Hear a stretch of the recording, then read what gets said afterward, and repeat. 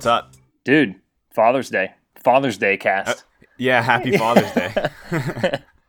Oh, How was I don't know if you want to talk about this, but how was Drake night? I'm so glad you did because you asked because I did want to talk about it. Yeah. Drake night was hilarious. So for the listeners, it's what it sounds like. Just this bar in Pittsburgh that's kind of a divey place, and they just played Drake music all night, and it was hilarious. But the night was a little shorter lived than I was expecting because I had a bit too much to drink. So Imagine yeah. that. So Nick knows how that is. But we had an absolute blast. A couple of really good friends from home, including regular guest Kaylee, who's been on the show. So shout out to him for the great night. But yeah, it was pretty entertaining, I must say. It's a very simple idea, but it's great. I didn't know it was just one bar. I thought it was a whole thing. No, around. Nope, it's just one place that does it, and they do it probably like every 6 weeks or something like that. Oh, okay. See, I thought it was some like big coordinated specific spot of the city thing. Nope. Because that's what was really funny. Yeah, it's just one particular DJ that does it, which is very entertaining. But yesterday was a slow recovery day, and today's good old Father's Day with the fam. So it's a good weekend. Nice. Yes. So, yeah, happy Father's Day cast, I guess. This is the 2v1 podcast. I'm Nick. This week, I'm only joined by Alex. I think Josh is coming. We don't really know because he's an idiot. But actually, it's the 2v0 podcast today. Yeah, 2v0 again. You and I did one together like ages wow, ago. How long ago? Yeah. Like one of the first 20 episodes or yes, something? Yes, it was definitely a long time ago. And then you and Josh have done one since also. I think it was the Ivan Ooze one. Whenever it was, it was before. We've done a couple. Yeah, it was before Days of Future Past came out. I remember. Yeah, right. That's right. So good times. Yeah, and we couldn't really get a guest because of the Father Day thing. So yeah, we're just gonna roll into probably some random ass shit. I've been playing some really random. Nick's games. been playing random stuff. Obviously, I've been pretty busy, especially this weekend. We did get some good emails, so that's good. I think Nick and I are gonna find a way to banter for an hour. We're just gonna power through it. We'll figure it out.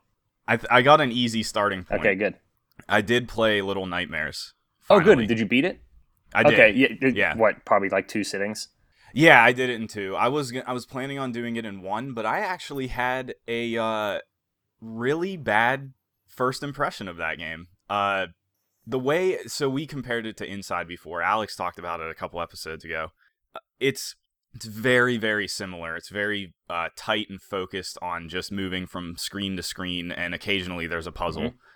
And it doesn't teach you anything. Mm-mm.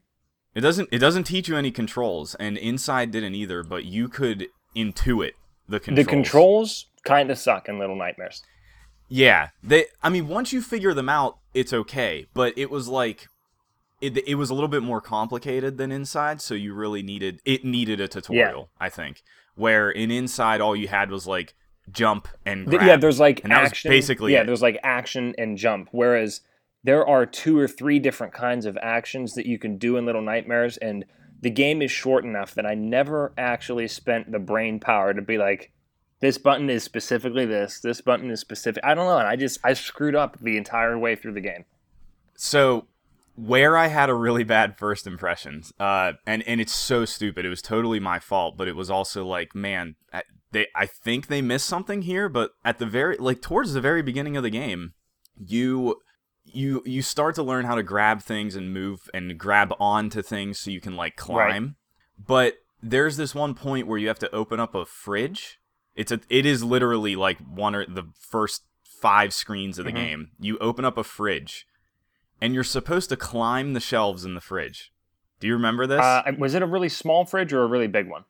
It was big. It was like a tall, like full screen size I remember fridge. Seeing it.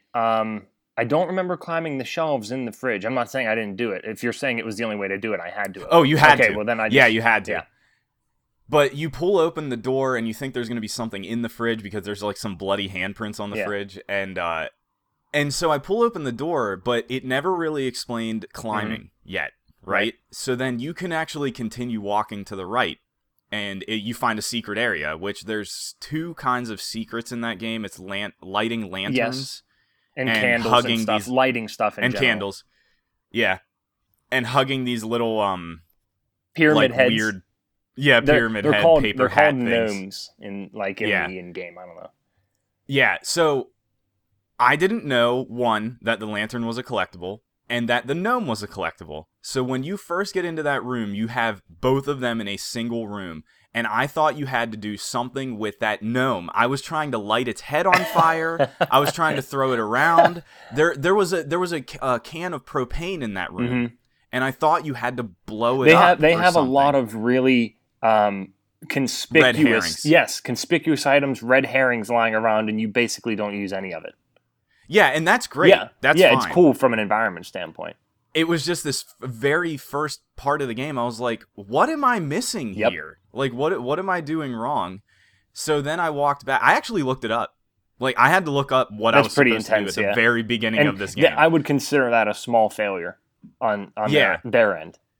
Yeah, because then once I looked it up, and it was like, you have to climb the fridge. I was like, oh, I didn't know you could climb? Yeah. Like, I didn't know that was Yeah. a thing. So, bad first impression. But overall, really, really liked Yeah, that game. it was I a thought it was a awesome. very good, it was worth playing. Period.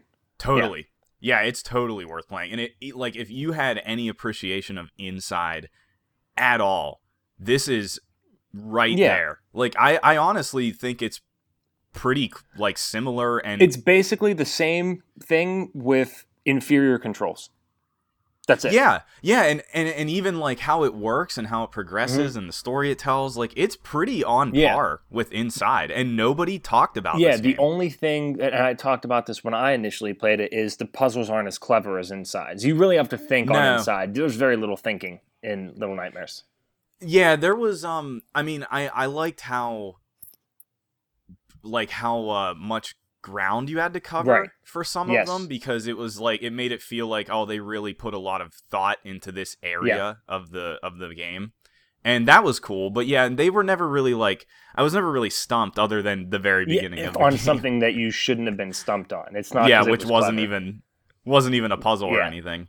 But yeah, that game was really Yep. cool. It was really dark, and like, I think it was actually maybe a little bit more easy to comprehend than Inside. Oh, definitely. I mean, and Inside is also largely open to interpretation, whereas there's Yeah. a pretty cohesive, Clear story. Yeah, clear story as to what's going on in Little Yeah. Nightmares. Yeah, that game was disgusting. Little Nightmares? Yeah. Well, that and Inside, but yeah. Well, the yeah. whole like grotesquely obese people and everything. Just fat with people. the no Yeah. masks. That was really cool. Yeah, Yeah. yeah. That it was just really. I loved how it ended. I thought that was sweet, Agreed. and I really liked how it wasn't ambiguous, like, story wise, but I liked how ambiguous it was, like, what your character really Yes, was. agreed. I was really impressed by that game. Like, I think the biggest contrast with Inside is that Inside is 2D. You only move left to right. And you have that And extra it's bit of also- depth in Little Nightmares. Yeah, and that goes a long way to, like, making it feel really detailed. Like, the whole world felt really detailed. There was a lot of stuff on every screen that made it feel like that world was real, Yeah. kind of. Like, fantastical, but Sure. real. Where Inside felt very lifeless, which I think was on purpose. Yeah, it definitely fit in with the whole experience, but Yeah. that's a good word for it. Yeah. Yeah, I really want to recommend that game. It's super cool. I think it flew under a lot of people's That's radars. awesome. I thought you would enjoy it, but this is a more positive review than I expected. And Yeah. and I think it's totally deserving of it. Yeah, I liked how it basically treated areas as sort of like bosses too. Yeah. Like, I like that it was like very clear-cut sections where this is this thing and this is this other enemy that you have to avoid. Exactly. Like, and all this is that. the antagonist of this area kind of thing. Yeah. Yep. Yeah, I thought that was really cool. And again, goes back to how doing those discrete chapter-ish things they could really put a lot of detail tailored around Sure. that Yeah. encounter. And then Speaking of that sort of, I guess, level design, do you see what I mean now in hindsight? How the trailer showed 2 of those antagonists and 2 of those areas, and then there's enough after it, but it's like, wow, not a ton, you know? Yeah, you're right. So yeah, because like I even said when you mentioned that I had barely seen any of this game, but I had seen that stuff, and I didn't realize that until I played through the whole thing and saw like, yeah, there really isn't a ton to this game. It's probably like 2 to 3 hours long, save for having to repeat sections a lot. Yeah. I had to do that a lot. There were several parts that I had to as well, and that kind of sucked, but it wasn't a serious detriment overall. No. And I think it probably came a lot down to patience, controls, and patience. Like, there were some times where you really did have to like stop and wait, and not just constantly. And I just wasn't willing to do that sometimes. Yeah. Yeah. Me either. Yeah.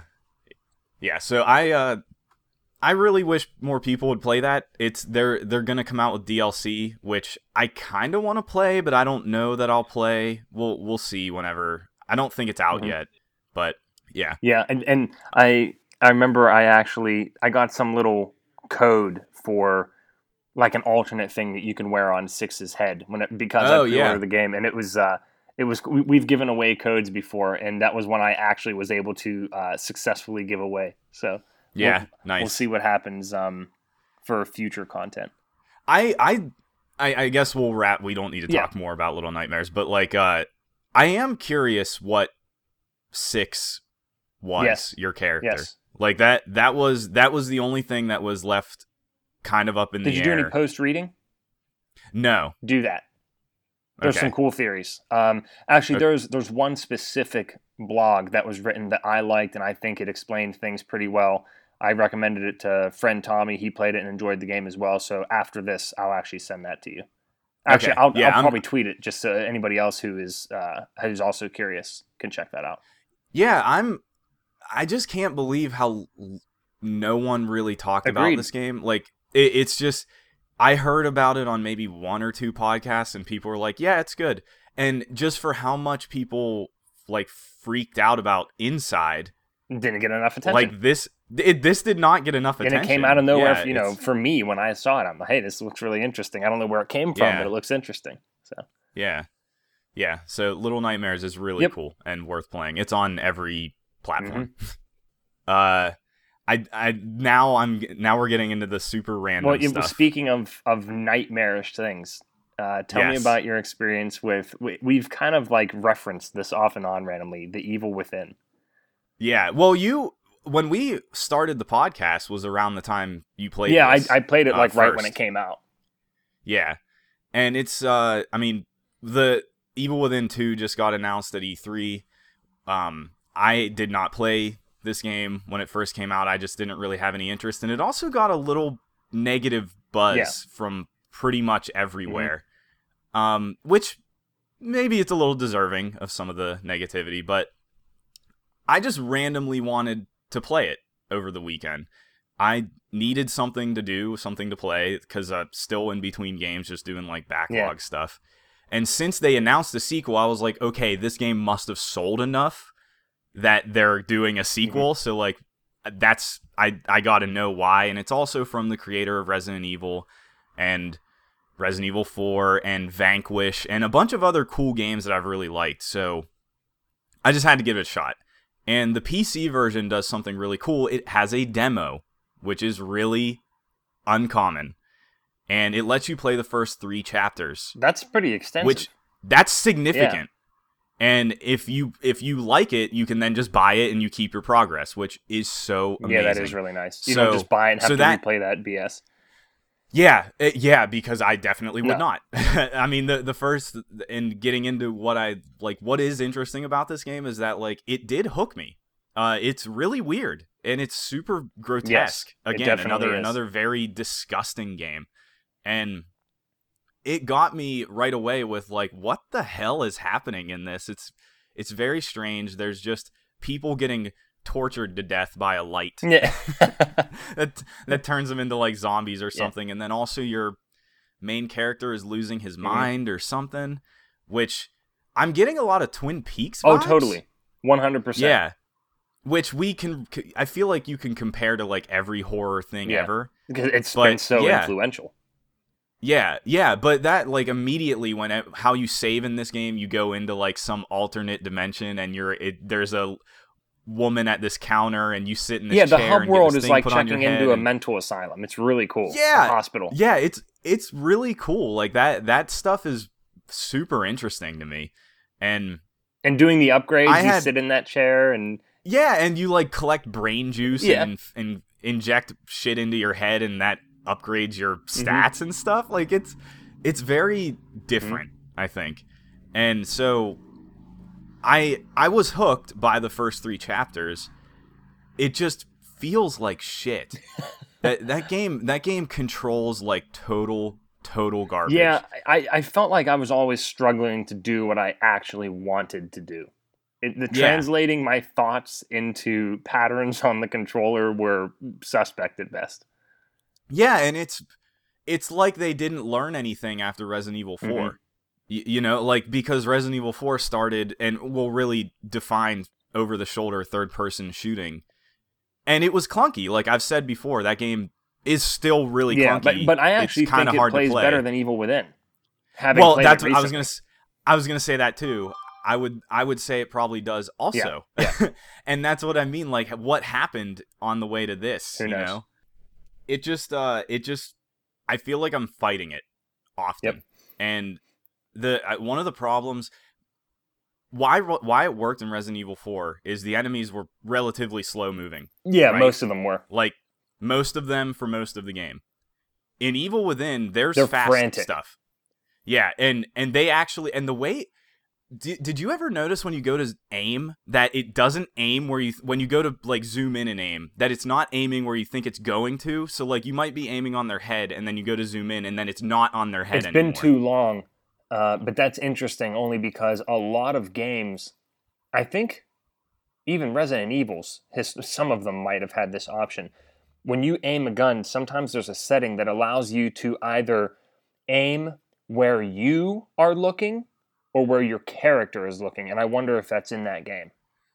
I don't know. It should be where the reticle is. Whatever it is, times. It doesn't feel natural. Yeah, no, and I find that to be a really big problem because like there will be something coming at me and I'm like lining it up and then I go to zoom in and then I'm aiming totally somewhere else. Yeah, and so that's a big problem. And like first of all, one of the biggest negatives with this game when it came out was that it's letterboxed. There's always black Which bars sucks because it's decent looking. Like I want it on the whole screen. Did this game come out for 360 and PS3? I don't remember. I want to say it did, which probably held back what they could do. Yeah. And they wanted to make it just, you know, it could render consistently across last gen and new gen. I'm curious because I actually don't think it did, but continue and I'll check. Oh, okay. Because that's the only reason I would have guessed it would have had the letterboxing stuff. Because even on PC, it still does that. So there's that whole thing. And it makes you feel it's very claustrophobic.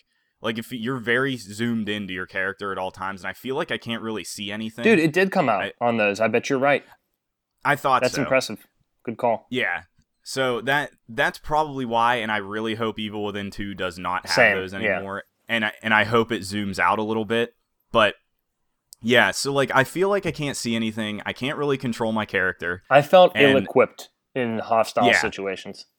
Yeah, and then this actually feels like a survival horror game. Yeah, and you know, in a way, it's tough. There's like a fine line to tread because sometimes in survival horror games, because of less than perfect controls, it lends itself to you feeling more helpless, which is a good thing. But it's like there's other ways to do that. You know, like if you have perfect gameplay but straight up have very sparing resources and very difficult enemies, then that's a better way of doing it. That's what I mean. The resources.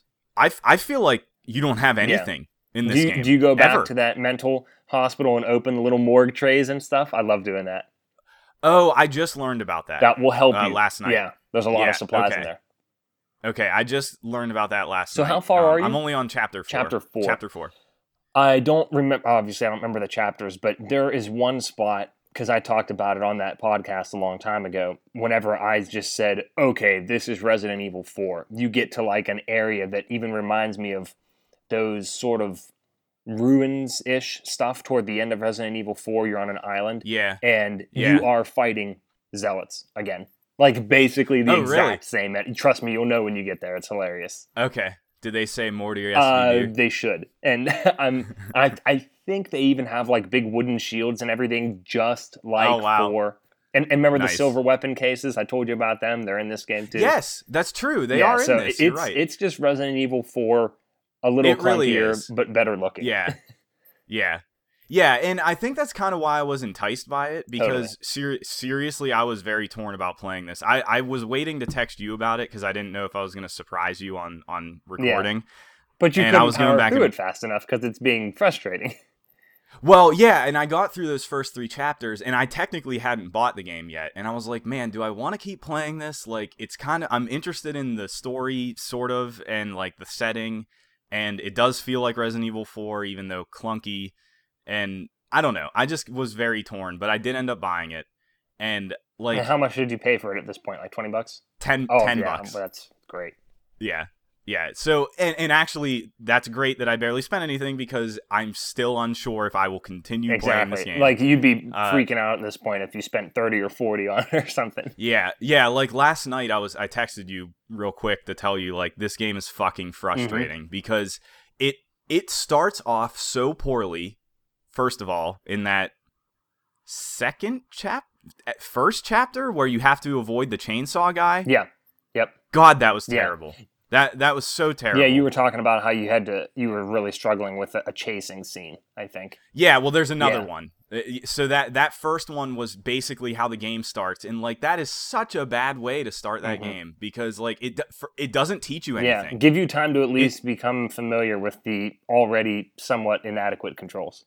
Yeah, it barely gives you a tutorial, where I feel like that game really needed some better like control explanation, because you can pick up shit and throw things to distract them. Never tells you that. Never tells you how to do that. So it took me a bit to figure that out. It's like bottles and bricks and stuff, like Last of Us, right? Yeah, like Last of Us, basically. Yeah, and only you have no situational awareness, where in Last of Us you could listen to things. In Evil Within, you have to use your very tiny, limited view to try and figure out where things are. But yeah, so that was bad. And then in Chapter 4, you have to run from something now. Like, it's not just hide and avoid it. You have to run from it. And I thought you had to fight it, so I wasted a whole bunch of ammo on it. And then I was like, oh wait, you're supposed to run. And it was garbage. It was garbage, and it pissed me off, and I was like, man, I don't want to do this. I don't want to play this part of the game. This sucks. So I hope that's limited. Yeah, I don't know. I don't remember. If you remember. I wish I could. This is so long ago. I mean, actually, I think 3 years ago. Yeah, it's from 2015. 2015, or I think I just read 14. Maybe it's 14. I thought it was 15. Maybe it is 14. Yeah, it is 14. And like, seriously, that's crazy to me. Because I played it a month after it came out. So that's almost 3 years ago that I played it. Yeah. So, I can't remember point by point all this stuff. But I admit to you, I never got to a point that was so frustrating where I seriously, I kind of wanted to like quit, which is, you're right on the fence right now. So I am. Yeah, I really am. It's, I was even thinking the whole time I'm playing this, I'm like, wait, why did I just buy this game? Well, what am I doing? I hope you can power through where you're at now, because overall, I did enjoy it. I liked the time that I spent with it.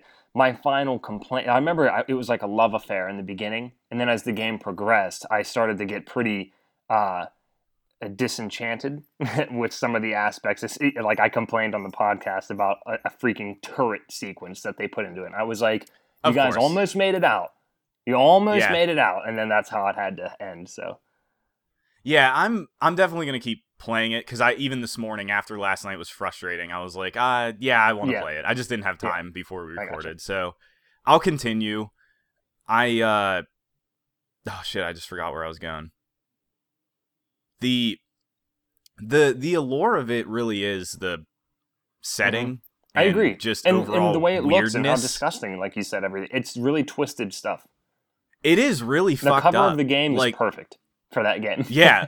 And also that whenever it shows that's why people are all like twisted and shitty, it like a light shines on this guy and then all of a sudden he's just wrapped up in barbed wire. Yeah, it's But, very like, torture device focused. Which is so it's weird. it's like sadism, like people just being tortured. Yeah, it's cool. And that I feel like I haven't seen too much, and it feels sort of fresh, totally even though is. it's like a couple years old now. There's in terms of, I guess, the way everybody is being deranged and everything. That's pretty fresh, and I don't think anybody did it before or after, really. Yeah, I kept trying to think like it's kind of like Silent Hill. It definitely is Silent Hill, and a little bit of there's an old Xbox game I played ages ago called The Suffering. Oh right, The Suffering was actually, the enemies were kind of like that. Yep. Yeah. But this is actually, Silent Hill is definitely the best comparison. It plays like Resident Evil 4 and has the subject matter and content of a Silent Hill game, because like there's one boss with the safe head. We called them safe heads. I called them safe. Maybe that's what they actually are. Obviously, that's like straight up Pyramid Head. Yeah. Holy shit! This game is so reminiscent of The Suffering in a lot of actually, ways. I'm glad I pulled that out of my butthole for that. Yeah, that really was a pull, because that was like your character's going crazy, and for some reason everybody's just real and you're like in a prison, and you're in a prison. The worst thing about that game, it was so stupid. Just every 5 minutes, maybe even more, an image would flash on the screen and make like a scary noise. Yeah, I did not play that after like 4 times, and it does it the whole game. I basically watched Ty play through that entire game. So I only watched that game, but I saw like everything, and you're right. If I remember, it shows, oh God, I don't have time to look up pronunciation. I think it shows Rorschach ink blots, and then it would do like a scary noise. So that sounds familiar. Yeah. So I'm excited that I at least gave this a shot, and maybe I'll end up just watching a story synopsis after some point if there's some really, really frustrating section. I did put it on easy. That's what I was looking for earlier. I started on normal, played the first 3 on normal. I felt like I was really struggling to have ammo, health kits, etc. So I put it on easy, and I'm glad I did, because in chapter 4 also, there's a part where it just throws a ton of enemies at you. It just randomly turns into like this horde mode thing. I don't know if you get locked in a room prior to that chase sequence, and then it's like it puts a bloody thing over the door, kind of like a hack and slash, like Devil May Cry, like beat all the enemies in here before you can go through the door. I was like, this is weird. Yeah. But so you have to fight all of these enemies, and I wasted all of my ammo trying to kill all of them. And if I had been on normal, I would have had significantly less, and I have no idea how I would have beat that section. Yeah, and that's right. You're still on easy. That's right. Yeah. So, yeah, I'm glad I'm playing on easy, because I really do just want to experience that game, not really struggle through it. Not fight it. Yeah. So we'll see what Evil Within 2 is. Yeah.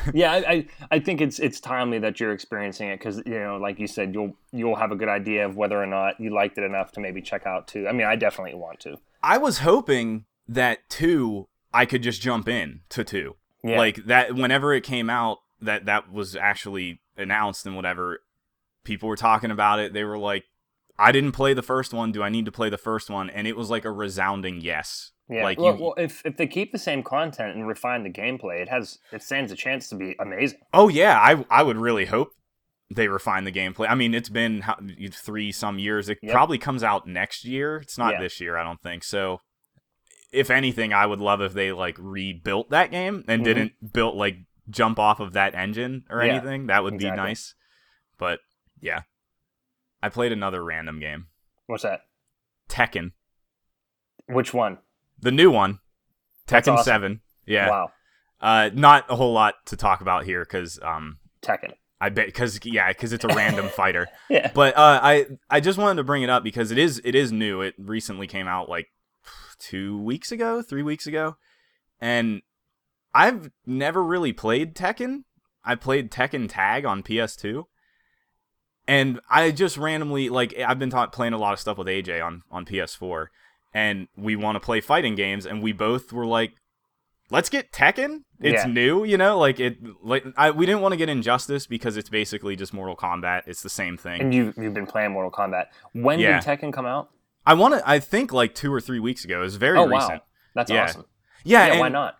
And like I totally forgot this game even existed up until it was coming out, and then I heard like one podcast say like, "Hey, Tekken 7's out. It's Tekken." Yeah. But it's kind of fun just jumping into something I'm super unfamiliar with. And Tekken's weird. It is really weird. It's very difficult to play. I feel like the real core like Japanese style fighting game. Yeah, like Tekken, and the one that I always use as an example, Dead or Alive. They are difficult. You can just barely get through like a story mode on easier difficulties, and you go online, forget about it. You're going to play with Japanese people who are going to just wax your ass 100 times out of 100. Yeah, like coming off of Mortal Kombat is so basic. Like you do 2 directions and a face button, and it's a special move, and then it's punch and kick, and that's really it. The thing is, though, Mortal Kombat's a lot faster, which I never expected. I thought these games moved more quickly, but Tekken is totally about timing. More deliberate. Yeah. And the whole blocking thing is very weird. You block by not moving.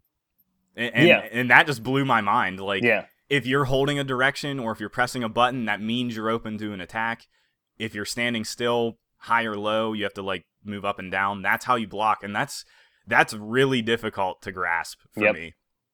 But I only played a little bit. I'll maybe have more about it. But the coolest thing about 7 is that it has every single cutscene from every single Tekken game in it, and you can just watch them.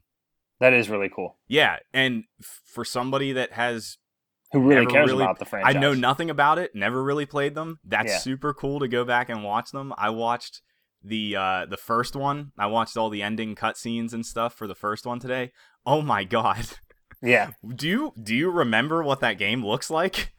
Absolute shit. And the thing that I associate most strongly with Tekken, can't remember his name. I don't know if it's like Jack or it's something very basic, but they have very basic names. A guy with a leopard's head. King. I love it. I was thinking Power Stone when I said Jack. Yeah. I loved King. That's what I associate with Tekken. Yeah, and actually, whenever I was looking at the roster, I realized, I do kind of remember some of these characters, even with my really limited experience, like Heihachi and Yoshimitsu's super weird. Yoshimitsu is in Soul Calibur randomly. He is. Yeah, he's got one of those no masks, too. Yeah. Love it. Yeah, he's always very strange looking in these games. He looks like a xenomorph kind of in this one. And it's like I love that. It's like a combination of a ninja and then like something otherworldly. Like a demon. Yeah, demon, like fantastical. Use that word again. Yeah, the thing I always think of is in Japanese lore, there's like Oni. That's like the demons, and I always think that's what he's like, an Oni samurai or something. Definitely. Yeah, so it has all that. It has all this extra stuff that's like really just goofy and fun that I never would have thought it had. I thought it was very just by the numbers, just straight one-on-one fighting, tier, like work your way up a tier. And it's deeper than that. And it's a little deeper. It has all these really silly customization things. It has this mode where you just fight and unlock loot chests, and you get weird things to put on your character. Like you can set up. Yeah, you can establish like your own loadouts is the first word that came to my mind. Like you can set up, here's what's on my head, here's what's on my body, all these other things, and then like save a couple of those and pick them when you go to play.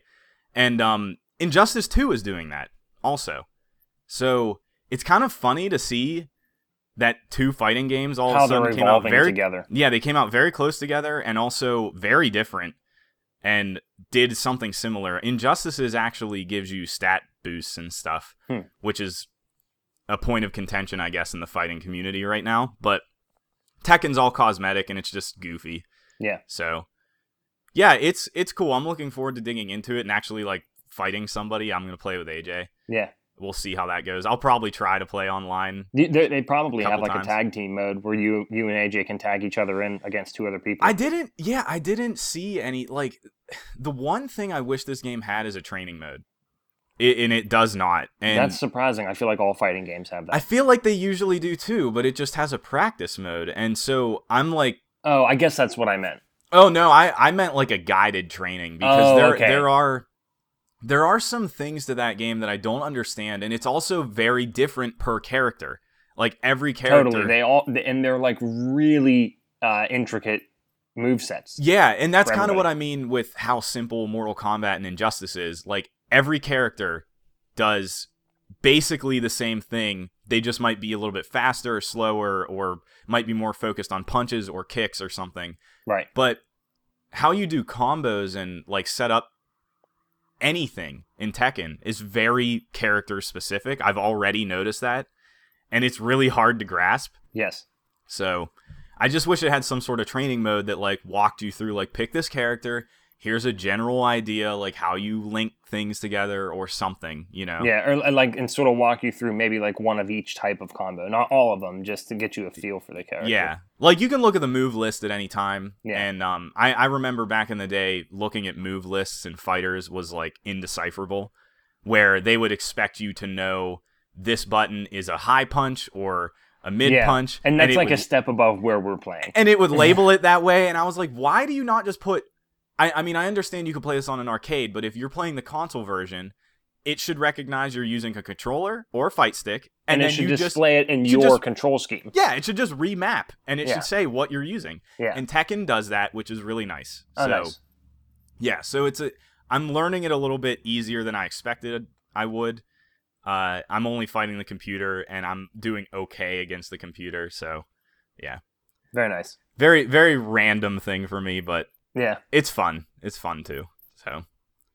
I just got, before the podcast, I got done playing some Father's Day kart with my dad. Really? Because, yeah, I have tried multiple times in my life to, like, get my dad to understand very basic concepts on a controller, and it's just that barrier. Yeah. You know what I mean? Like, they just cannot, older people cannot master the dual analog stick. Right. Or, you know, so many, just a lot of different things like that. And I used to get, like, mad, like, trying to explain it. It's weird. It's very frustrating. Yeah, it's weird to be like, wow, there really is this big divide between generations. Like, exactly. we just can pick it up so much faster, but they can't. Yeah, exactly. But anyways, we were playing. But what I was going to praise is that smart steering, which, by the way, some people don't even know it's in Mario Kart 8 Deluxe on the Switch. Nick being one of them. I mean, yeah, I had no idea. He played the game for a while and he had it on. And AJ and I, we were playing, and Yodi, we were playing online. And we were like, dude, you got to turn that off. That's the real game. And he didn't even know. Yeah. It starts by default, which I think is weird. It doesn't let you fall off the track. Yeah, and basically steers the car for you almost. Yeah. So, and they also have auto accelerate, which I'm assuming that just means you're going forward all the time. Probably. But, but he that really is perfect for situations like that, because I put that on, and his first race he got third, which I loved. Oh wow. Then he got like 7th, 8th, and 10th, but still, it was really cool to be able to like share that experience. And it's like, yeah, well, he can fumble his way through this with smart steering on. So you were just letting him play. You weren't playing. Oh no, we were playing a Grand Prix together. Oh, what did he think about the controller? He was fine. It wasn't too small. No, I mean it was, and it was nice for me to say there's like, if there's a new person playing or somebody that I know is going to struggle, I don't even tell about power sliding. I'm like, items, of course, steering, gas. That's all you need to know. So he wasn't overwhelmed or anything, and it was a lot of fun. The only thing that really sucks is when you do the mini controllers, because I still have to get a pro. The left trigger for the items is not being very responsive for me, and I'm not happy about it. Well, this is the left Joy-Con thing, probably. Oh, you have mentioned that before. Oh, it's a real problem. Yeah, that's a real thing. We've talked about that a bunch. Like you have, and I admit it's sort of gone over my head because I couldn't relate. I thought maybe by this point with you getting one, because they did fix them. They fixed them in shipments, and you would have got like a more recent one. But yeah. I wonder if maybe that's still a problem, because I only ever noticed it. It's just overall in general unresponsiveness if on it the really, left Joy-Con. yeah, on the left Joy-Con, the entire Not thing. the right. Not the right, just left. And I have to contact Nintendo? Yeah, it's apparently really easy. I need to do It's still effort. I need to do it too. It's bullshit. so and mad. the funny thing is, all they do is put in some little like piece of styrofoam or something, and it helps. It's really weird. Oh my God, you should I hate look it up. that. I Yeah. want a new controller that works. I don't want styrofoam. Well, no, look it up. It's like this tiny little thing that they had to put in that helps it signal somehow. It's very so weird. freaking weird. Okay, so just Google it, and I should be able to figure out how this works. Yeah, it's apparently really painless. Freaking better. I don't know if you remember when we were playing kart. AJ was talking about it. Yes, I do remember that. His got lost in the mail. Oh my God. Yeah, which is the post office's fault, not Yeah, Nintendo's. big surprise there. Yeah. But oh my God, that's They give that you is a very label. frustrating. They give you a label and everything. I believe. Yeah. I believe. I'm So, going. Well, I'll get a Pro controller. That way, I won't be screwed without it. Yeah, I haven't done mine yet because I was still playing it. So, Mhm. but yeah, it's a But the real right problem. one's totally fine. Yep. Mm. Yeah, That- just the you left. know what?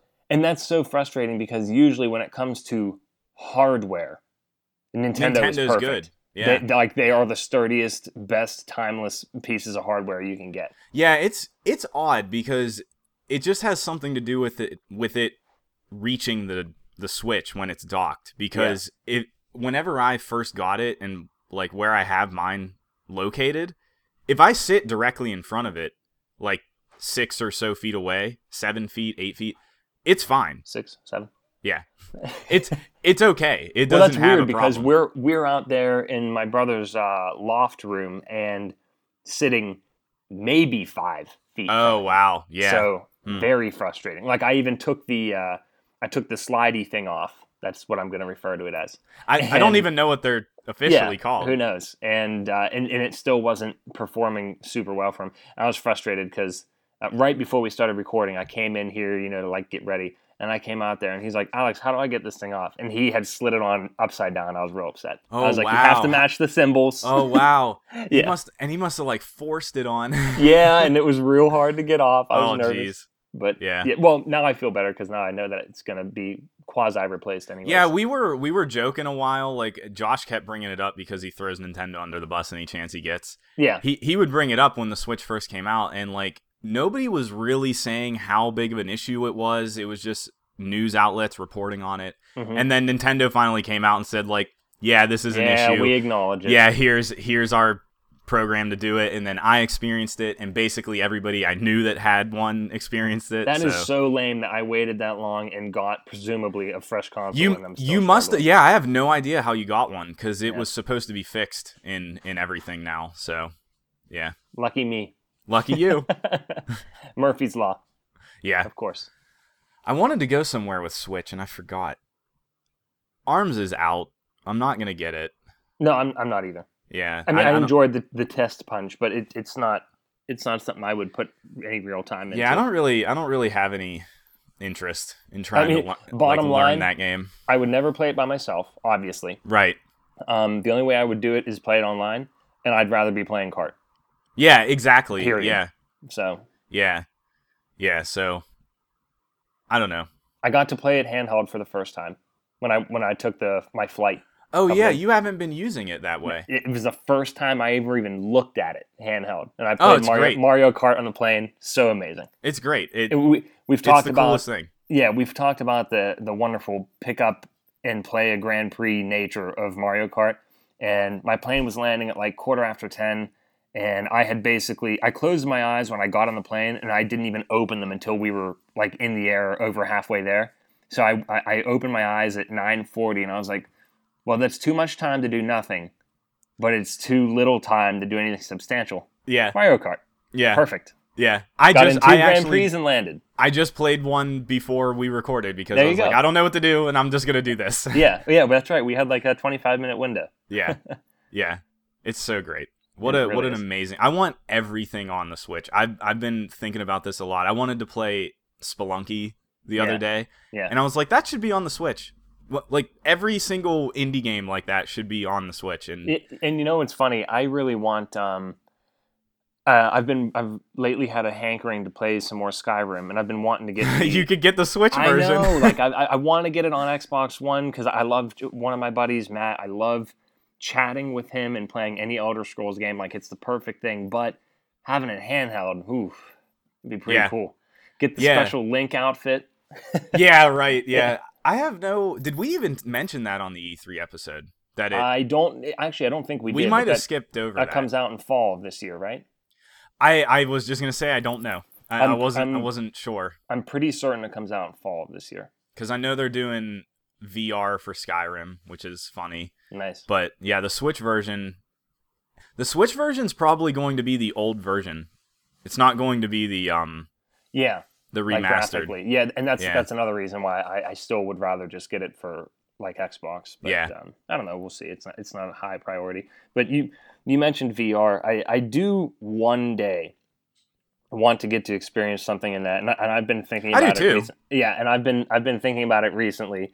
I want to play RE7 in VR real bad. Oh no, you could too. You could get a PSVR. Yeah, that would be so freaking awesome. It's still too big of an investment though for one thing right now. They're also still really hard to get.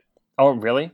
Yeah, that's kind of crazy. It's sold apparently very well, and yeah, they're hard to find sometimes. I saw one on eBay Daily Deals probably about a month ago. Oh really? I think. Yeah. Oh, maybe it's better now. I thought I heard that it was still a problem. Well, maybe it is retail. You know, like in physical maybe stores. Retail. Yeah. Which is so surprising, and they did announce a whole bunch of games, so they're still supporting it, which is good. I guess. We talked about Doom VFR. Yeah. Which I was like, "What's VFR?" Oh, okay. Yeah. And then I figured it out after I thought about the context of the game and gave it about 10 seconds, and I realized. Yeah. Right. Yeah. I guess real quick, I want to correct something that we were floundering with on the E3 episode. Oh, goody.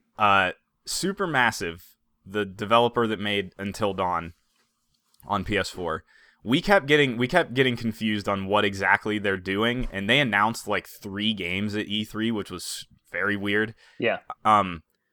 It was The Inpatient, which is a VR game. And Josh was talking about that. Yes. But I kept getting confused on who was doing what. And like the Elijah Wood thing. Yeah. That's something else. Yeah. And they're doing the one that is like Until Dawn again, only it's co-op. Hidden Agenda. That's also them. That's correct. And they also did another VR shooter game. So I just wanted to clear that up in case we made people very confused. But good call. Yeah, they are doing a whole lot, which is weird because I'd never heard of them until Dawn. Mm-hmm. So, well, speaking of Until Dawn, our listeners can look forward to that in the future. You bought it, didn't you? I bought PS Plus, so now I can play Killing Floor. Oh, yeah. And I got Until Dawn and Horizon, but Nick and I will be playing Until Dawn via SharePlay. So yes, expect I can't that wait. I'm excited in the coming weeks. Yeah, I'm actually the timing is perfect too because I have an exam this coming Tuesday, tomorrow on the episode, and then my life is very cyclical whenever I'm in class because I go for a couple of weeks. And then as an exam is approaching, I basically can't play any video games. But then right after it, I just go crazy. So yeah. Perfect timing. Yeah, I'm totally down for that. Awesome, can't wait. The only thing I'm a little worried about, it didn't bother us with the order with like QuickTime stuff, but there is a tiny bit of lag still over SharePlay. So even if it's just me watching you play, I don't care. That's fine. Yeah, I mean, it should be good. We know as far as like I don't know what AJ's connection is like, but you know, I have fiber and I think your internet's actually pretty good it's based on the host. And you have really good internet, so you should be good. And more importantly, what my connection would be doing is uploading, technically. Yeah, that's what I'm saying. Fiber is unreal. I mean, I think I have gigabit upload. Yeah, that's crazy. Yeah, so that should be pretty good. Yeah. Because even whenever I was... Maybe that's why Bloodborne was good. Exactly, because if you're saying there's a little bit of a lag, that would be like just kill it in the crib for Bloodborne. But yeah, and I was able to play well for it. I mean, there was like a millisecond of lag for you. Yeah, that's right. Hey, so it's a non-issue. Yeah, and speaking of uploading and lag and that sort of thing, SharePlay, listener Kaylee he brought up the whole Beam thing again. And yeah. I don't know, I just wanted to point this out to listeners because I didn't know about it. Did I talk about their name change? Did we say that at We all? didn't even mention it. No. Yeah, just real quick. I talked several weeks ago about a new streaming service from, well, it's on Xbox and it's like built into the dash now in your guide, which is, I think it's better than Twitch because I never liked having to open the Twitch app and start the broadcast. I'm so lazy. I realize that. It's a pain in the ass on the consoles. It is. It really is. I don't feel like doing it. And this now, it's a 2-button experience. You bring up the guide and you broadcast on what is now called Mixer. They changed the name. It seemed kind of silly, but also just so everybody knows, yes, it belongs to Microsoft, but it was not originally a Microsoft product. It was actually a startup, which I think is freaking awesome. You know, probably a couple of kids our age who had this great idea. And I think one of the main differences is you can set up like a group of streamers. Yes, 4 that's people really cool. It's amazing. It's a huge discerning. I mean, it's actually, I see no reason why it shouldn't be a huge competitor for Twitch. So, but it's called Mixer now. But again, if people have not tried it yet, especially if you know you like doing the social gaming with friends and you know watching each other play, it's worth checking out. So definitely check it out. Yeah, I think that whole simultaneous streaming thing is sweet as hell because it's kind of still a little difficult to do even if you know what you're doing. Like if you can coordinate all that with everybody and then try and pump out through one stream like here's all of us playing together in different locations and stuff. You're right. Yeah. So that's sweet. Yep. It would be cool to see that take off. I agree. Yeah. You mentioned Killing Floor. I have not got to play that again, but we did get some corrections from a listener, which I think are important.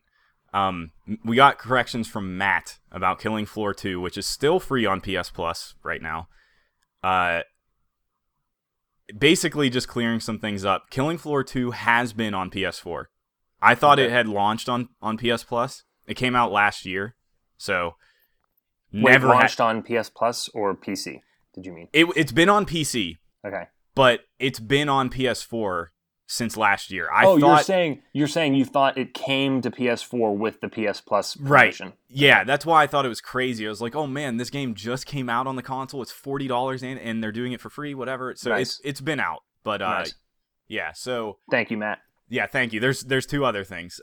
About the loot, because we sort of talked about it. The whole customization stuff for your character, it seemed very limited. And we didn't know how it dropped. We thought you had to actually complete a match, which is pretty difficult. He says it does randomly drop. It's not only just crates. So that's good to know. You can still get stuff. It just seems very minor or limited or something. But again, we haven't got to play it a whole lot. And then also, following up with that, he says he doesn't think a drop is guaranteed from bosses, which kind of sucks. Yeah. But he also sent us a very long list of tips, which was apparently really helpful because Josh has played since and did beat a game. So, nice. Yeah.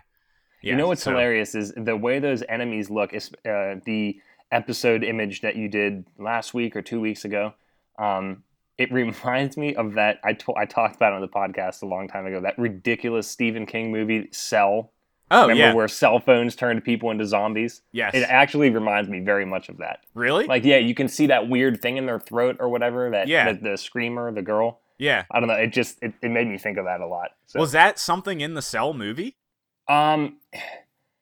There was something. I mean, don't forget, it was sort of like techno cyber organic because of that notion about how it sent a signal and it turned you into like this psychotic, raving lunatic thing. Yeah, right. I was gonna say, did they somehow like grow hardware in their bodies or something? I think so.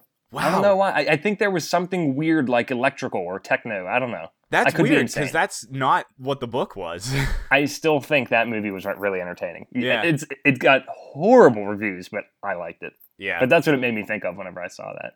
Yeah, I want to play more of that game, and we should play now whenever you get a chance.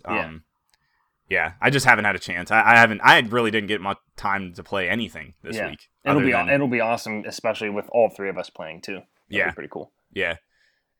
Do you want to emails move into emails? Yeah. Yes, definitely. We got a couple emails. You can write your own email to us. questions, comments, or concerns, feedback at 2v1podcast.com. Also get at us on social media at 2v1podcast. The first one we'll address is from Kaylee, friend of the show. With the announcement of the new Metroid games, it would seem that the overall opinion of Nintendo's presentation this year was stellar. After speaking with a friend of mine, he shed some light on an opinion that I wanted to extend to you and get your thoughts. He expressed that yes, it's great to finally have these games coming and it's been long overdue. That being said, everyone seems to be drinking Nintendo's Kool-Aid a bit too much. Has this not been screamed about by Metroid fans forever? Have they received too much praise seeing as this is so far overdue? And do they deserve this much credit? I totally understand how you could look at it this way, that we're just giving them like a pass because Nintendo did not announce any new IPs. Yeah. It is just Mario, Metroid now, Kirby, Yoshi, all that stuff, Pokemon. Answering those questions in order, starting with, people are drinking the Kool-Aid. Yes. I am. But here's my argument, with good reason. Yeah, totally. I mean, here's the thing. I was as big a cynic and critic of Nintendo prior to the Switch. Yeah. And even when it came out, because I didn't know what I was talking about, which I criticized people for. Seriously. Yeah. And then I got my hands on one, and I was like, this is great. This is a great thing. And so, yes, am I drinking the Kool-Aid? I am. But with good reason. I think they're deserving of it. Yes, is it unbelievably maddening that we had to wait this long and play a fan-made Metroid game that was better than all the other ones? Yeah. Is that frustrating? Yeah, but I mean, it's never too late to write a course. Yeah, I mean, not even just Metroid. Like, the Switch in general is Nintendo getting back on top of things. Yeah. Even if it's with their just established franchises. With that's their what they are. First-party stuff, but that's that's exactly right. I mean, that's what Nintendo's all about. If you're not into that stuff, then you're just not a Nintendo person, and that's fine. Yeah. But that is what they are. Yeah, there's a reason they're still around. There's a reason they're still doing their own thing. Mm-hmm. There's a reason all their first-party stuff is still only on their hardware. Exactly. It's successful. It sells. It works. It works, and they still do good things with it. Yeah, I can't even criticize it because it's not like Call of Duty where basically the same exact thing every time.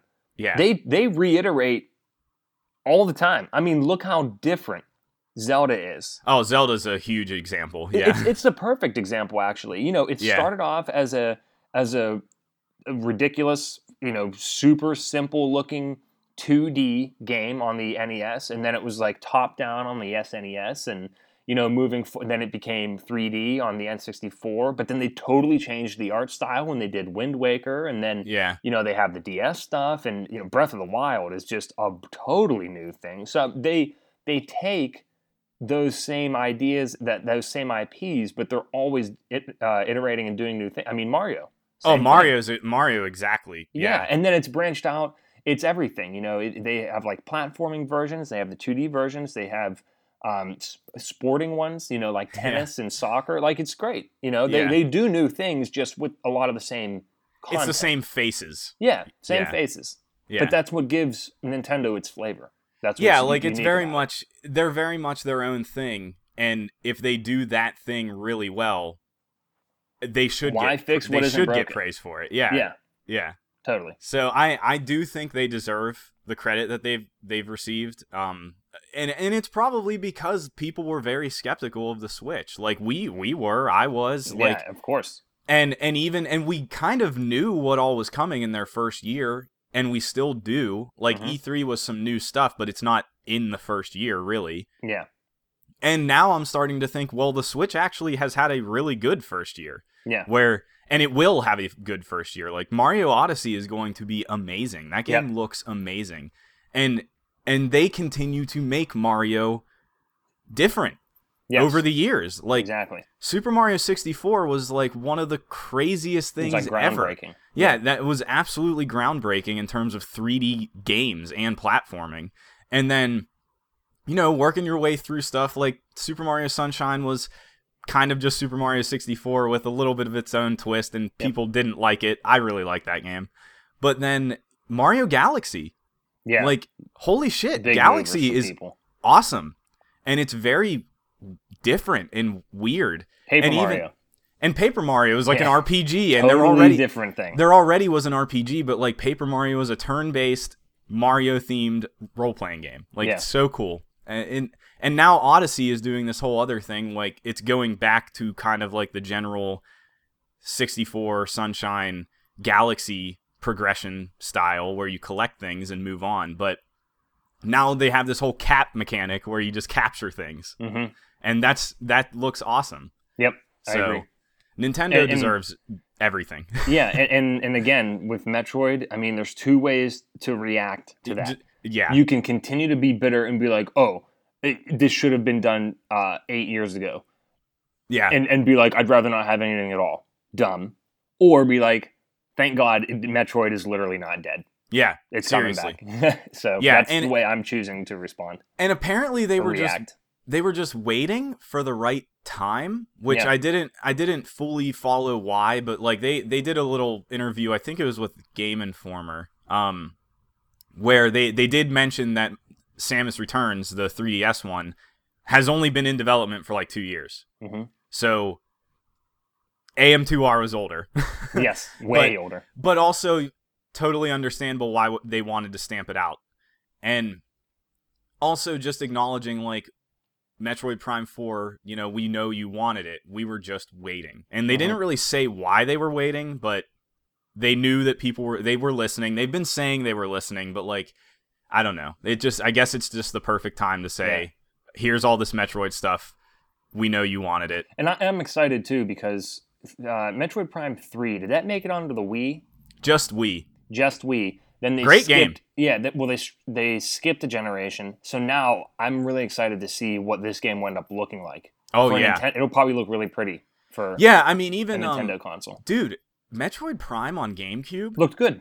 It looked amazing. At the time, it looked amazing, and it still looks fine. It still looks really good. Exactly. Yeah, I remember being blown away by that. Did you play Other M? I think you didn't. Not yet. I will. You plan on it. I remember you talking about I do plan on it. That's made by Team Ninja, mm-hmm. which that game is apparently not good, but I still want to see it. Yeah. I'm not really sure what they're going to do with Metroid Prime 4. I was reading some forums about this last night. Like, it is weird that they're doing it as Prime again, like literally calling it Prime 4, because Prime 3 wraps everything up. I was gonna say it ended the trilogy. It wraps it up very tightly. Yeah, actually, it like story wise, and I mean, if they're calling it Prime 4 just for name recognition, and then maybe they'll change it later. They can also do They could technically change the name. You're right, but I'm starting to think it's probably just indicating it's going to be first person again. I agree with that. They're just letting us know, this is what you can expect out of this new Metroid. Yeah, which I'm okay with. I mean, that's fine. I actually really liked how that worked. I thought it was done well. It's not really a shooter. I hope they don't turn it into a shooter. Agreed. Yeah, that would suck. Agreed. Yep. And I guess just more on Metroid on that interview. They look at Samus Returns as 2D in quotes. Mm-hmm. Like, and I started realizing the reason they didn't do like a 2D pixelated one is because that's a pain in the ass to make, and nobody does that anymore because it's a pain in the ass to make. It's a lot easier just to do 3D models and put them in a side. The people who still do it are the crazy diehards, the dark horses of the industry, like AM2R guy and Thomas Happ. Yeah, any indie game that decides to go with pixelation, is like they're asking for a lot of work. Exactly. So it's okay. I can't wait for that game. I'm so excited for it. Yeah, me neither, dude. And again, it's literally a system seller for me. Yeah, right. So that's true. $200, the console and the game, done. Yeah, that's actually fine. Whatever. Mm-hmm. We did get one other email, and we don't have to spend too much time on this. I just wanted to give some tips. Yeah. And real quick before you continue with it, Nick. So when I get the new 2DS, I can play DS games on it, right? You can play any DS game.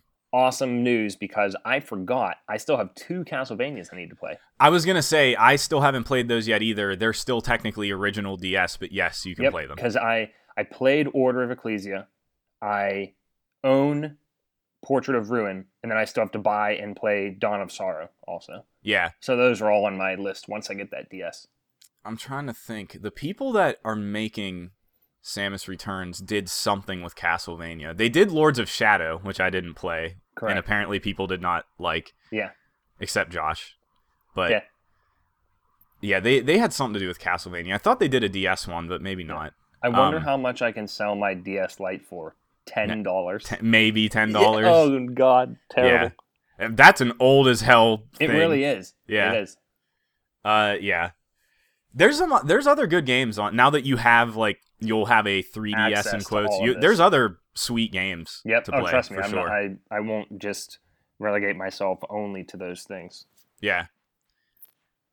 This other email, Dave writes, "Hey fellas, I'm considering buying a gaming laptop and I have 2 concerns.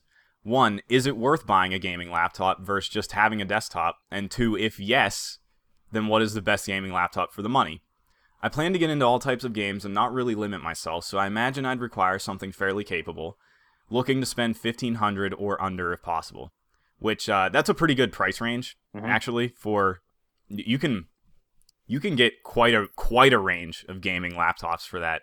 But if you want to play modern stuff, modern 3D current games, that's probably a good upper limit for a mid-range laptop.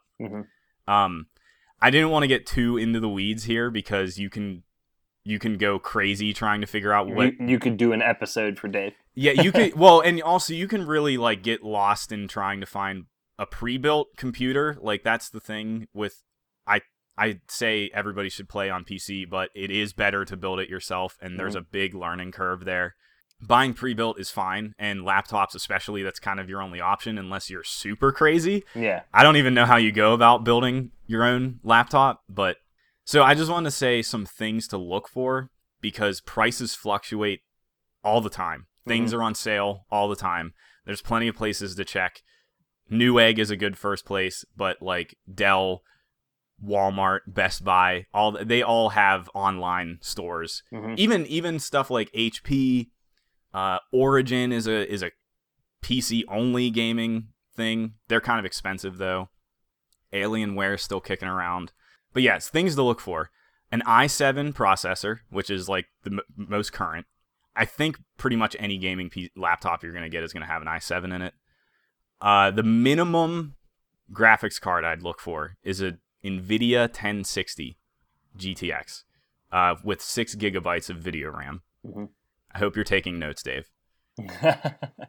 What's really also nice about laptops anymore is they come with solid state hard drives, and also normal hard drives for storage, because solid states are still pretty expensive. Yeah, they are, especially if you want to get a big one. And you really only want it for booting the computer, which doesn't take up a ton of space, and then you can also install games to it so they load very quickly. However, I still have a mechanical hard drive. I have one that is 6 years old. It is fast as hell. It's still really good. There are good ones, and pretty much any laptop that I looked at comes with a combo, so you'll get tons of storage and also you'll get the best of both worlds. You'll get the best of both, basically. Lastly, 16 gigabytes of RAM, which is starting to become the minimum for computers. So keep an eye out, because pre-built stuff, this is why I wanted to start here. Pre-built stuff, you have to be really careful. They can skimp on things that you're not paying attention to. So and usually they trick you. Even I know this. It will look like 2 machines are practically identical. Yeah. And one of them will be $200 cheaper. Yeah. But that $200 is one of those minimum requirements is not being met. Yeah. It'll be an NVIDIA 8 something. I don't know what the difference is. But my point is, it'll look like it's not a big deal, but it will preclude it from being an adequate gaming PC. Yeah. I guess also to clarify some things, I don't like that Intel has kind of monopolized the best PC stuff currently. That's what you want to look for, though. An Intel-based, NVIDIA GPU-based computer. You don't want to get AMD right Mhm. now. I had an AMD computer. I was not happy with it. It ended up blowing up. So I don't recommend them. They're always a little lagging in terms of the GPU, especially in laptops from what I saw. So yeah, real quick, spent more time than I thought I would. That's all right. A couple laptops I did see that looked good and were on high lists this year. The HP Omen 17, Acer Predator 15, Asus ROG Strix, which I thought was a weird word. And then this one's annoying. It's all letters. MSI is the producer, and then its model is GE72VR. All of these are in that upper limit of about 1,500. So those all looked legit. All of them were on sale at multiple places. Amazon, I forgot to mention Amazon is another place. You forgot the biggest retailer in the world. Yes, I know. Isn't that crazy? I just saw an article the other day about how Amazon is quietly becoming like America defined. Yeah, passing up Walmart. Yeah. Or maybe they want to stamp out Walmart. Yeah, it's Yeah. crazy. But thanks to capitalism, that's that's good for the consumers. Technically, yes. Yeah, until exactly. they ruin our lives somehow. Yeah, and until they actually become the all service that we claim to That want. we don't. That they actually produce a monopoly that we don't want. Yes, exactly. But anyway, so do research. Ultimately, is what, and I kind of skipped over the whole desktop thing because I know Dave is another personal friend of the show, and I know he travels, so a laptop is more Oh yeah, it makes a lot conducive more for sense. him.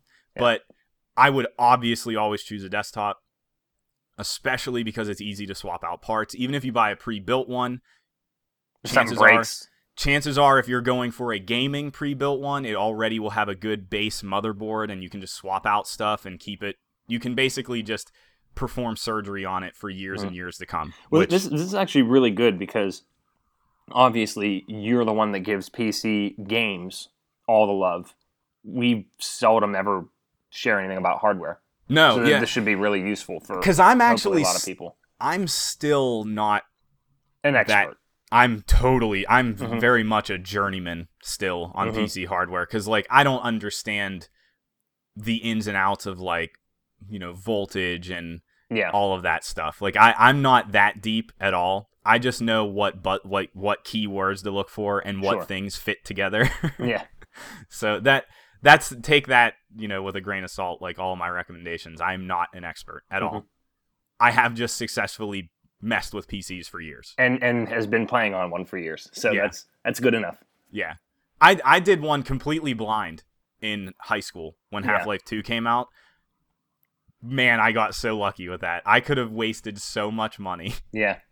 So that was a fun learning experience that I just happened to get lucky with.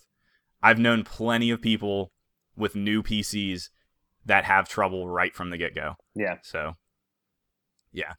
But I'm excited that somebody is getting into PC gaming, maybe by our influence. Definitely. That would be great. And tell us, we always want to hear stuff like that. So we're always soliciting email. It doesn't have to be a question.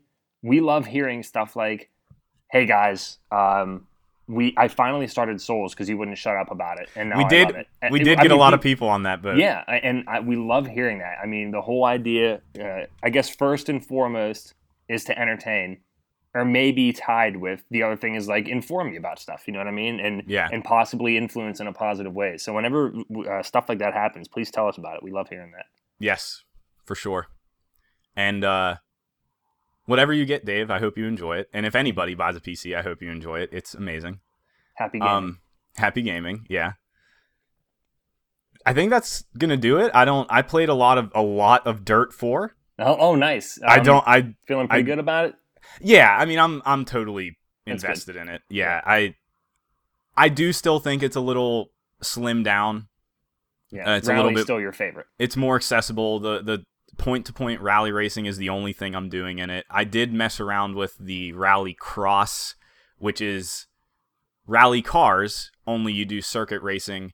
They had it in the Dirt Rally version, and I liked it a little bit better in that, but I did like one race in Dirt 4 with Rallycross, and I was like, fuck this, I'm never doing it again. So 2 entire modes I just am not going to play in Right. Dirt I 4. remember you mentioning that. Yeah, but it's great. I really like it no matter what because it gives me another rally game to play. It looks great. The one thing I wanted to bring up is I think I mentioned it last week about how you hire a team to like repair your car and work on your car and stuff.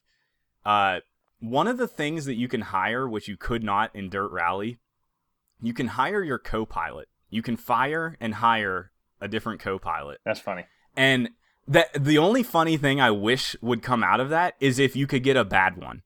You know, like and one just like totally screw up your experience. Yes, like one that gave you bad directions or one that didn't do their homework and told you the wrong turn and totally fucked you up. Like that would be super interesting. Especially if you weren't using your on-screen cues. That would be really funny. If you were relying completely on them saying it to you. Like that would be really cool if it was if there was a bad one, but I don't think there is. I just thought that would be funny to mention that you can technically get better ones, but I don't know what it changes other than numbers on the screen for their stats. Maybe you like their voice better. You can get a different voice. Yeah, I mean, like I have a female co-driver, which I was surprised by. I didn't even expect that. It randomly gave me her. And, that's cool. Yeah, and you can get like different country of origin ones, and they'll do it in their language, which is funny. Oh, nice. Yeah, it's cool. That game has a lot of cool little touches that are sweet.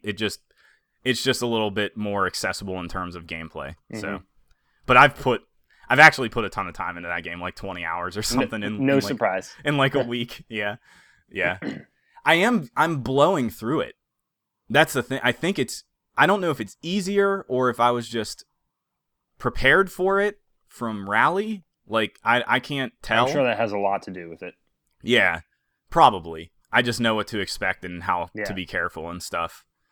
I'd be interested, actually, if somebody's never played a Dirt game. Like, this is a good one to start with, especially because it has both arcadey stuff and simulation stuff. And then, people could find out what side if they're more in your camp or on the other side of things. And if they find it accessible at all, like that'd be interesting. So, if any of our listeners are playing, let us know. Yes. Dirt Souls. When Dirt Rally came out, people immediately compared it to Dark Souls. They said conquering a track is like fighting a Dark Souls boss. That's hilarious. I was just bullshitting. It's funny. It's funny though because it totally is. You have to learn it. Like you have to learn where these turns are and how to take them and all this stuff. And it's that difficult. It was very difficult. So and you can have catastrophic failure, like where you just lose all of your progress, aka souls. Yeah, I love it. Yes, we somehow talked about Dark Souls. Yeah, that was a pretty obscure way to work it in too. I'm impressed, honestly. Yeah, that was a big comparison when that came out, but weird. I just want to mention 2 things real quick, news wise. IO Interactive, the developers of Hitman, there was some trouble that I don't know that we mentioned where Square Enix was dropping them. Nobody knew where the Hitman franchise was going to land, what was going to happen with it. There was supposed to be a season 2 this year. Turns out IO Interactive has now become independent and retained the Hitman franchise. Ooh, that's a big win for them. Which is huge. That's huge for them. And actually, like, very crazy coming from a big publisher like Square. Seems legally impossible.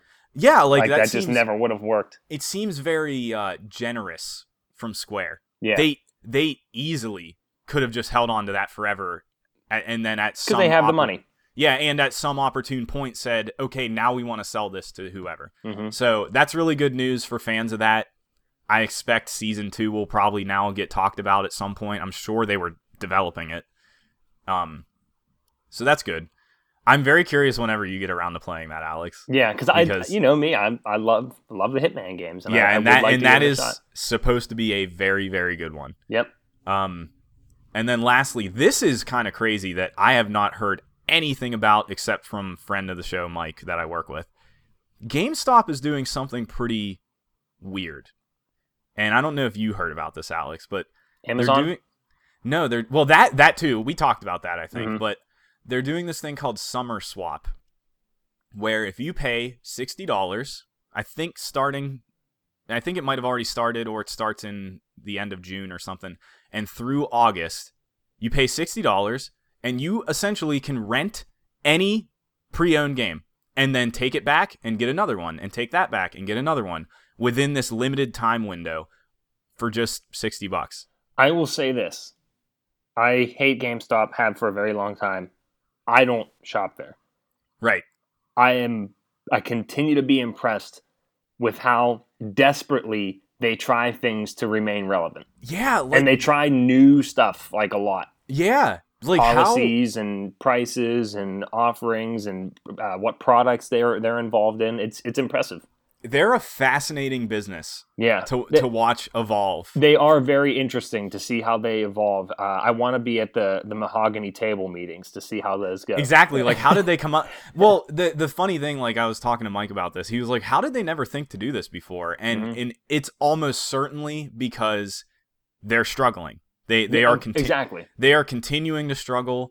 They have totally changed the things that they offer in that store. Like, they sell a whole bunch of random stuff now, not just video games. It's like video game related bullshit and all that. Knickknacks. I hate it. Yeah, and that's actually, I think, probably a big focus for them anymore. Oh, totally. Yeah, especially because they acquired ThinkGeek. Right? ThinkGeek. Yeah. And you know what else is weird about this whole rental thing?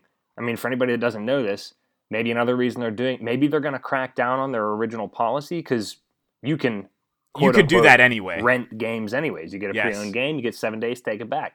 And whenever we worked there back in Nam, we knew the people that took advantage of it. Yeah, there were like huge pieces of shit who would do it like every 3 days. And it's like, come on, because even though GameStop sucks, like, this is a really generous policy. Like, don't abuse it. Yeah. You know what I mean? Because if you abuse it, they might take it away one day. And I'm not saying that they have, but I wouldn't be surprised if they do, especially if they're struggling. Yeah. Yeah, and now actually, and returns looked bad. Returns were a bad a metric, obviously, especially for pre-owned stuff. Yeah. So, this is just really weird, and probably mostly a reason just to get people in the store. Exactly. And potentially and buy something the else. Other dumb stuff. Yeah, and like sign up for a Game Informer subscription and blah blah Reserve blah. All games. that. Yeah, and trade in your games, please. Yes. And so it's just, I just thought that was really wild, and I would have never heard about it. So if you want to take advantage of that, that's a good way to get caught up on old games. Yep. Yeah, like that's a really good thing. The thing I kept thinking about though is like GameFly is technically cheaper. The only difference is you have to do it through the mail. But so it might be more convenient for you if you have a store real close to you. Like very close, yeah. But just wanted to shout that out. Yeah. We ended up going longer than I thought we would. Same here. I thought we were going to like have to stretch it to an hour. Yeah. But. Yeah, so all right. Well, thank you for listening. We'll be back to a regular episode next week. Yes, and probably some new games that we started. We should be. Yeah. Yeah, I keep waiting. Like, I'm like, should I start something in depth or not?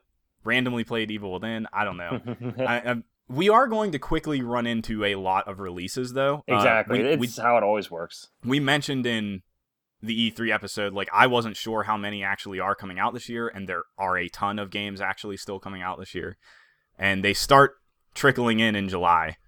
So we got to bang some stuff out before then. That's what I'm trying to do. That's why I'm playing. There's a lot of games. I think I need to make a physical list so I can start crossing them off. And I need to get stuff out of my life like Andromeda. I need to get through it. You could stop playing. I know. Hey, you know what? One last comment, because I brought up Mass Effect, and this was really cool.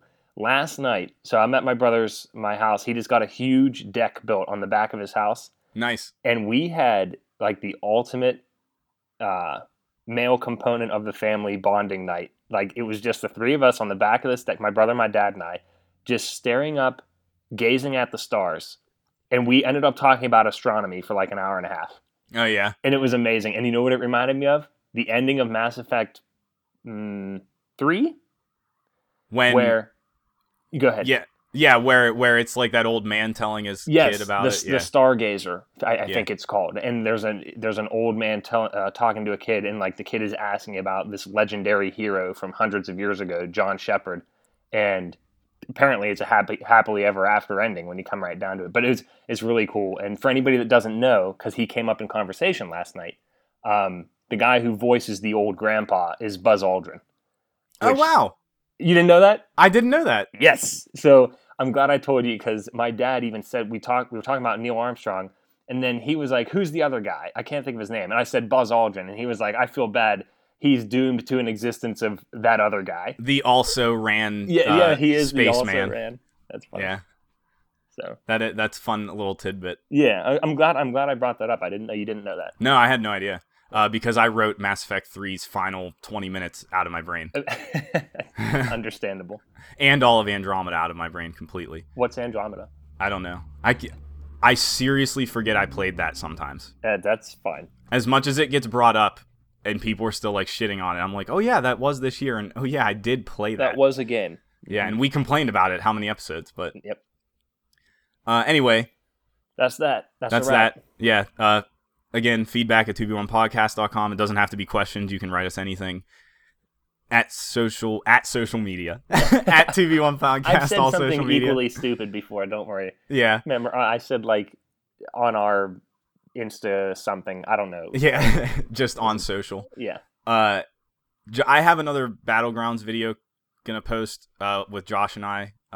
It's like part 2 from last week. I decided to split them up because Josh had a pretty exciting round in this one, so Nice. check that out.